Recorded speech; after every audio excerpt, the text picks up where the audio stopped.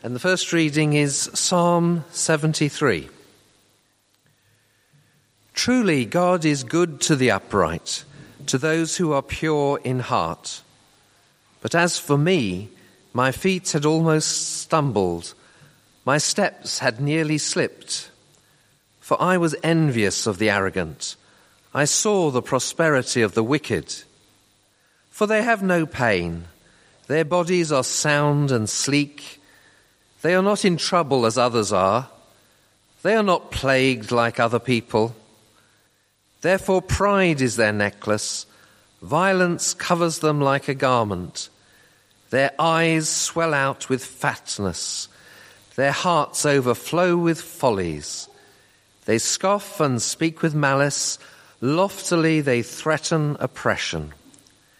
They set their mouths against heaven, and their tongues range over all the earth.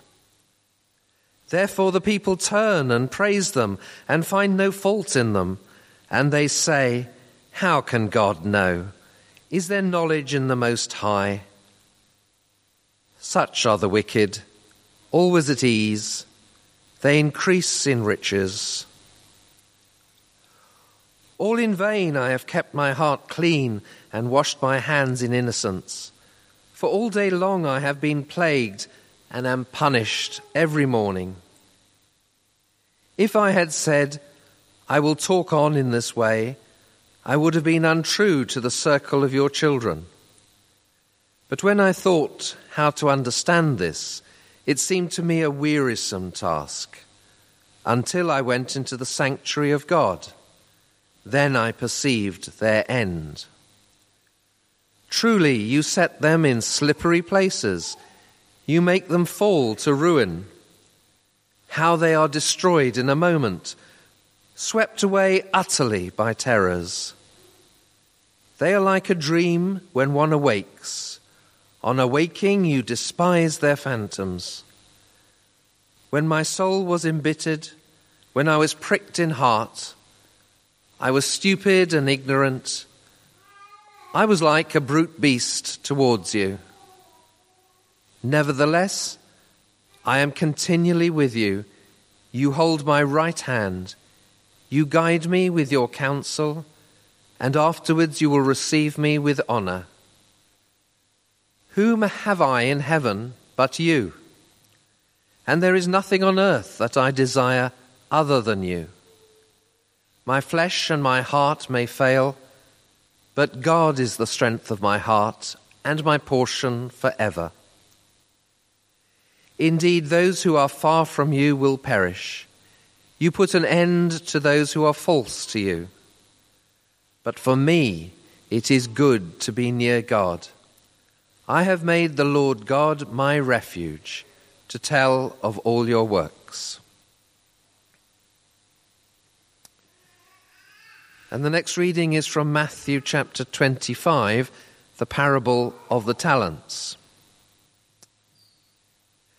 For it is as if a man going on a journey summoned his slaves and entrusted his property to them. To one he gave 5 talents, to another 2, to another 1, to each according to his ability. Then he went away.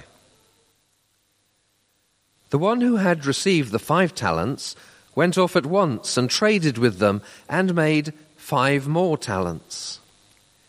In the same way, the one who had the 2 talents made 2 more talents. But the one who had received the 1 talent went off and dug a hole in the ground and hid his master's money.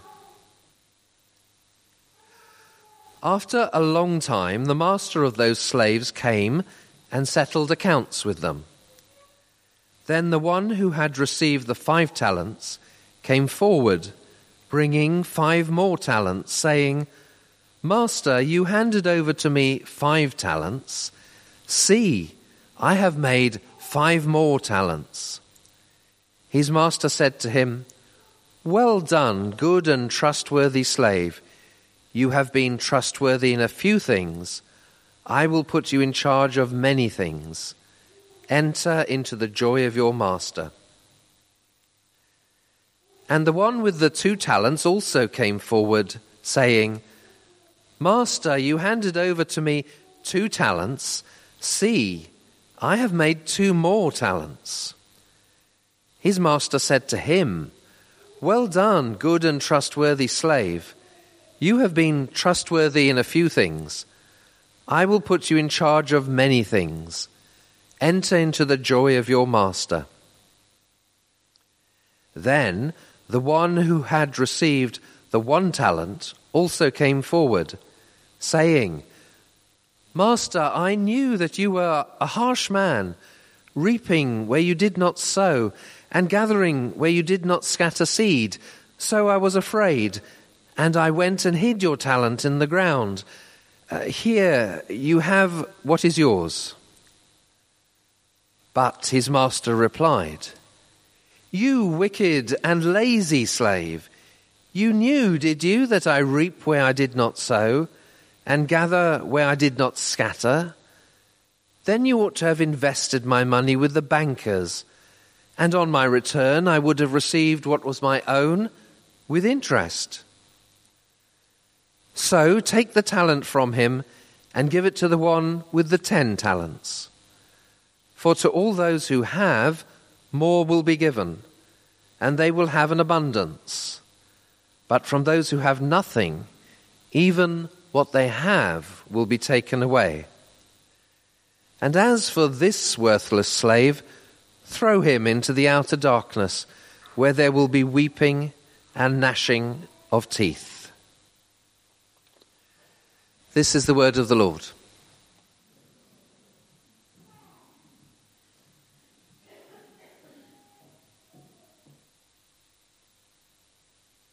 Good morning. Can we pray? Father, we know that you want to speak to us through your word.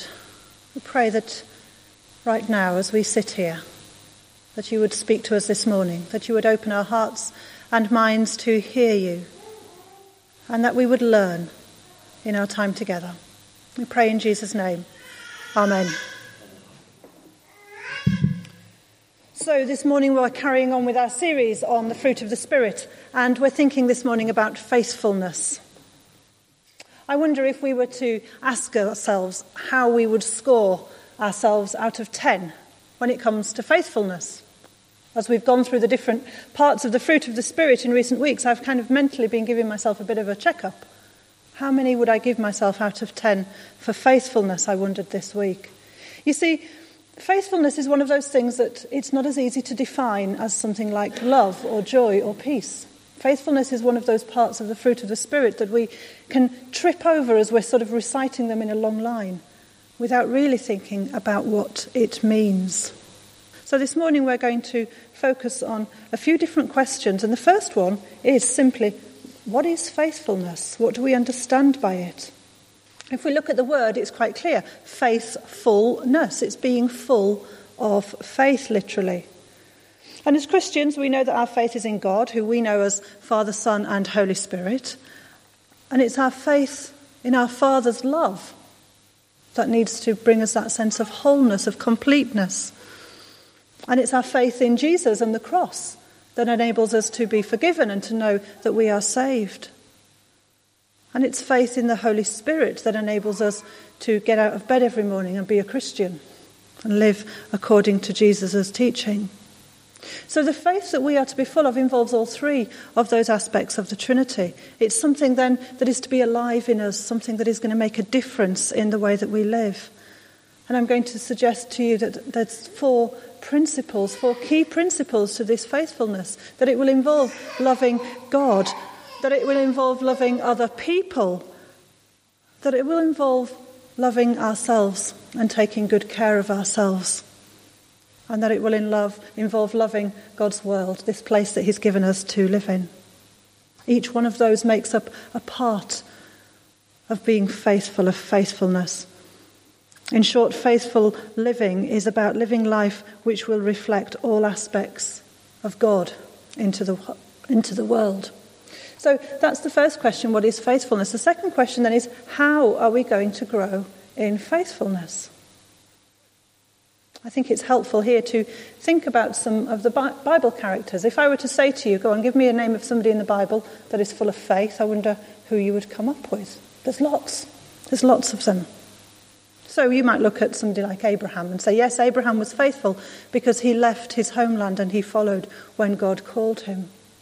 Or you might say, well, what about Moses? Moses went as a very timid man back to speak to Pharaoh to let the people free.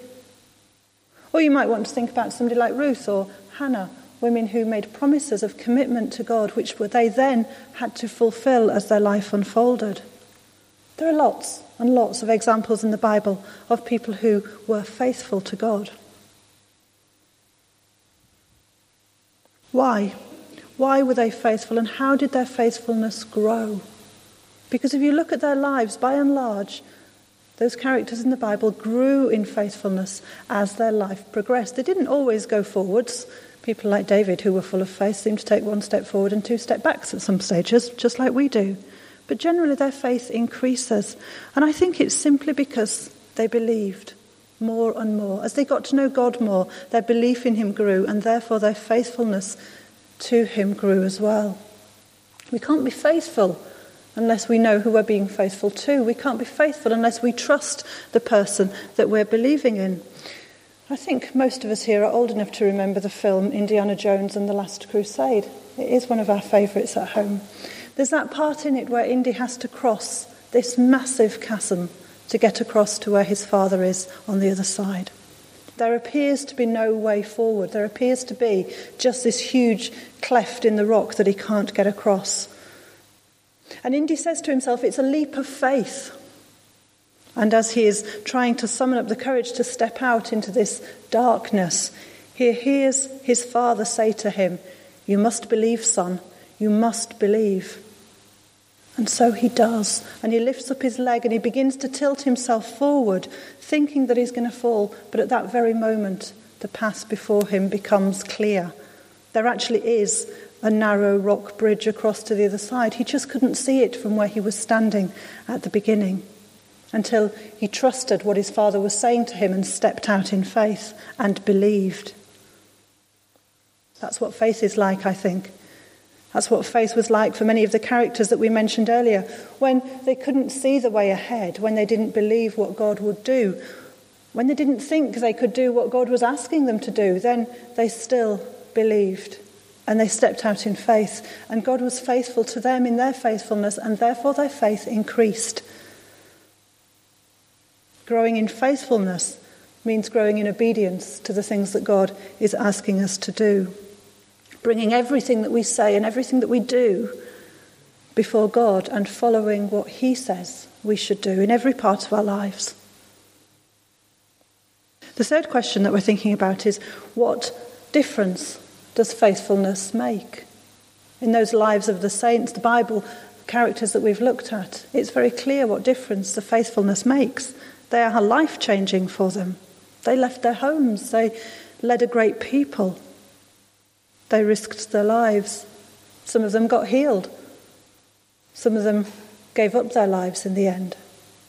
But they made a difference. Their faith made a real difference. And over the centuries, it's been exactly the same. As people have lived lives of faithfulness, their lives have been changed, and the lives of those around them have been changed.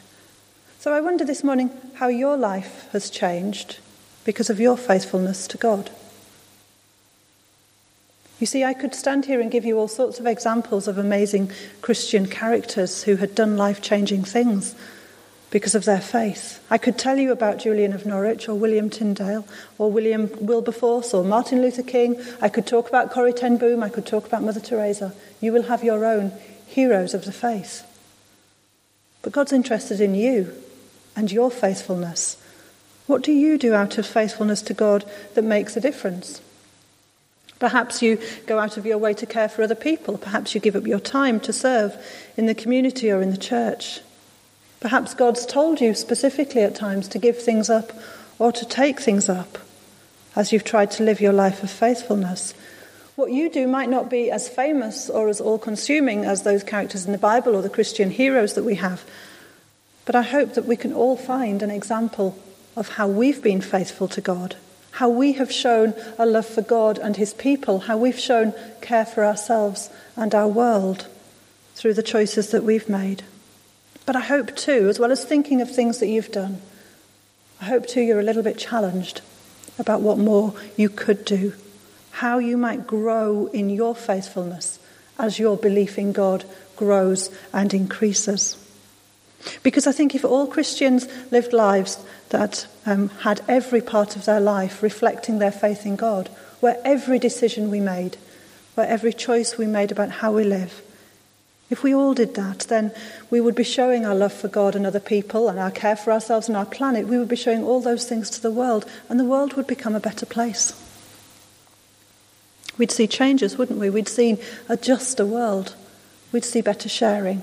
We'd see healing, we'd see forgiveness, we'd see reconciliation. We'd see a much greater knowledge and love of God. What difference does faithfulness make? I think the answer is that it brings God's ways into our world. But the final question that is the one that has laid the most heavily on my heart this week as I have thought about faithfulness. And it's about what happens when faithfulness goes wrong.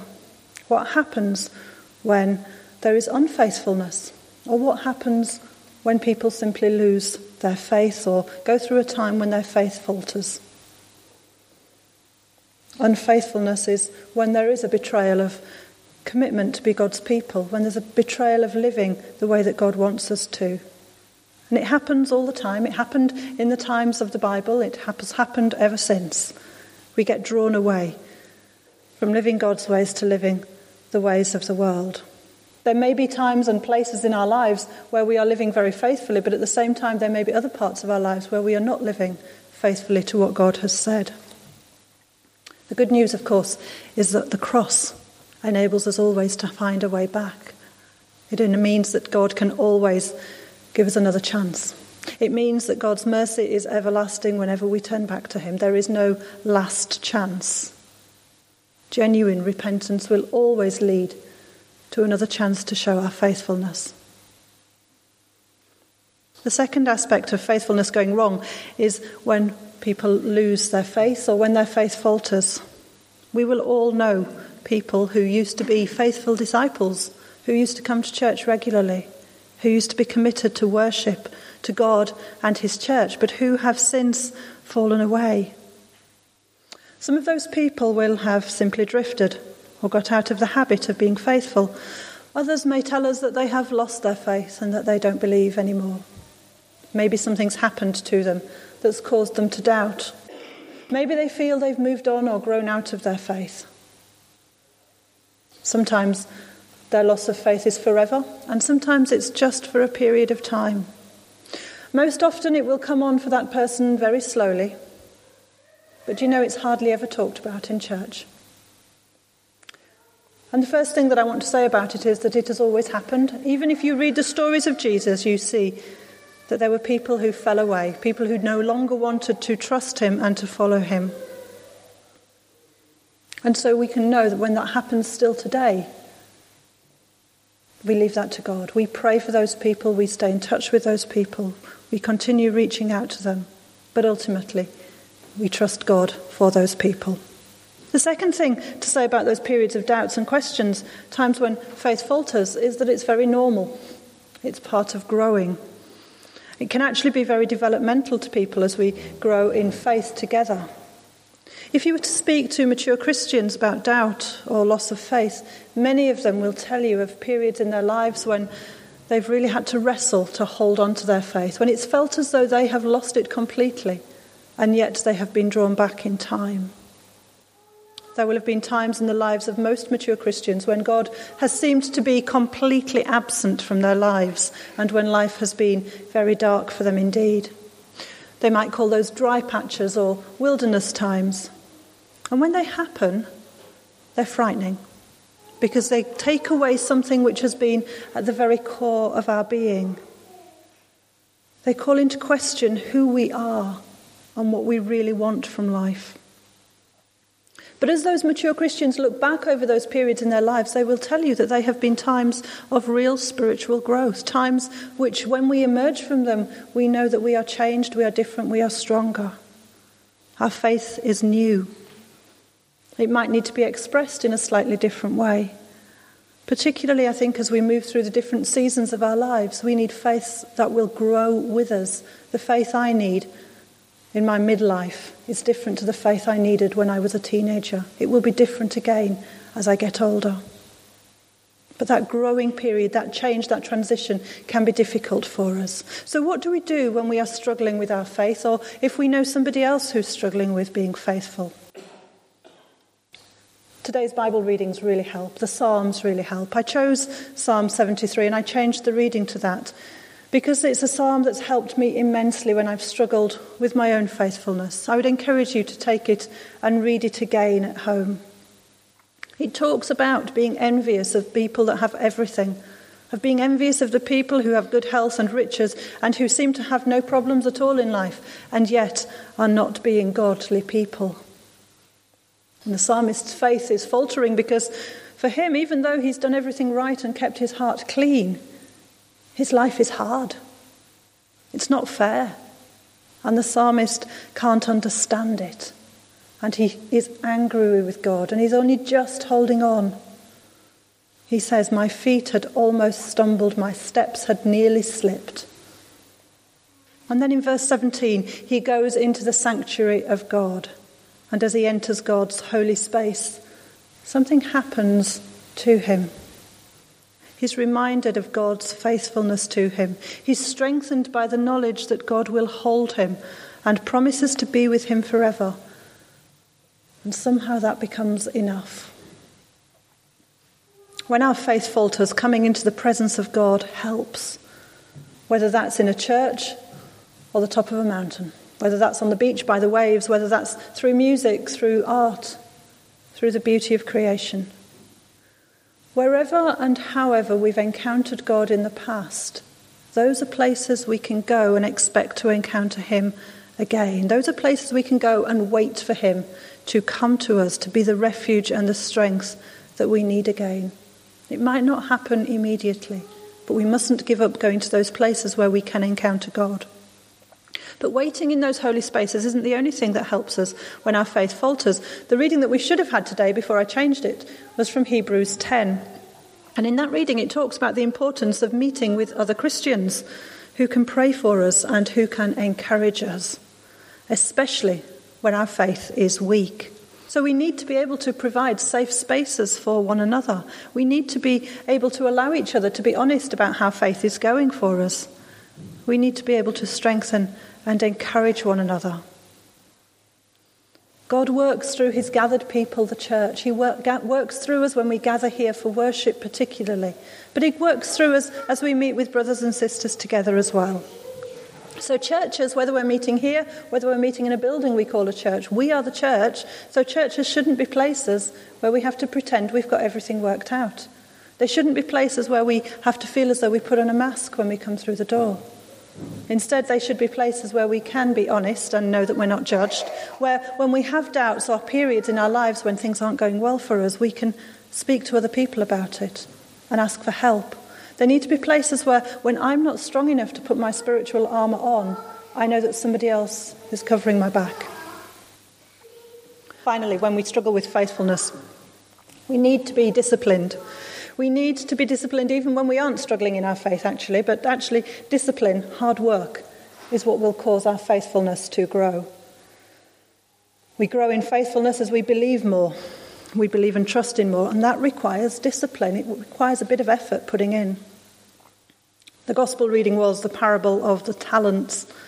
I love this parable. This parable is the reason that I got out of the pew in 2004 and realised that actually God was calling me to do something with the gifts that he'd given me, something that involved not sitting there and holding on to them for myself anymore, but sharing them with other people. And this parable reminds us to take our belief, our gifts, our talents, our faith, whether it's big or whether it's small. This parable reminds us to take it and to use it, to put some effort into increasing it. And that means hard work. Some of you know that in an effort to try and look after my body, mind and spirit, I go to the gym. I'm not going to pretend to you that I enjoy it, but I go because it's good for me. When I'm on the treadmill, I listen to a podcast to try and help me keep going. It's something that will help me to pace myself and learn as I get stronger. And one of the things that this woman on the podcast says is don't give up. Don't stop. Keep going. Don't stop. Just keep going. You might be tired. Don't stop. Keep going. Keep going to the end. Push on. This woman, who is an expert, says that fitness is built through the extra push that we give when we're absolutely tired. Now, I'm never going to run a marathon, but I want to apply that same principle of pushing on when we're really, really tired to our faith, to keeping going when we feel as though we can't give any more. Being faithful means putting a really hard effort into our own growth. It means taking responsibility for praying every day and making sure that we have a time and a space that we set aside. It means putting an effort into settling down to read our Bible each day.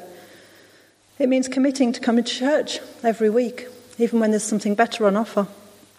It means keeping on exercising the gifts and talents that we have got in order to reveal our love for God and other people, and for ourselves and for the world that we live in, even when our faith is faltering. And when we do that, we grow. Our faithfulness will increase. So how will we rate ourselves out of 10 for faithfulness this week? I've shared an awful lot of different ideas with you. I hope that something has helped you to think about your own faithfulness. I hope that something has challenged you to take growing in faithfulness more seriously. Of how, yes, it's part of the fruit of the Holy Spirit that will grow in us, but we have to put the effort into being the place where it can grow.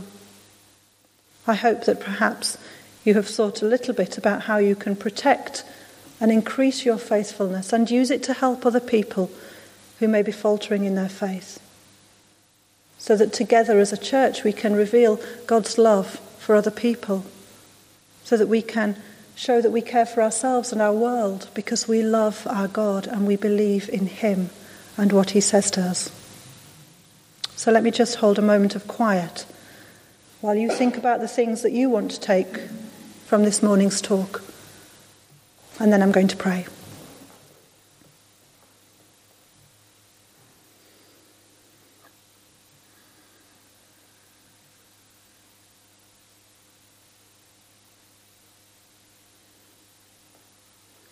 Faithful God, we thank you for your faithfulness to us. Increase our faithfulness to you. Protect our faith in you and enable us to be disciplined as we exercise it and grow it. We pray in Jesus' name. Amen.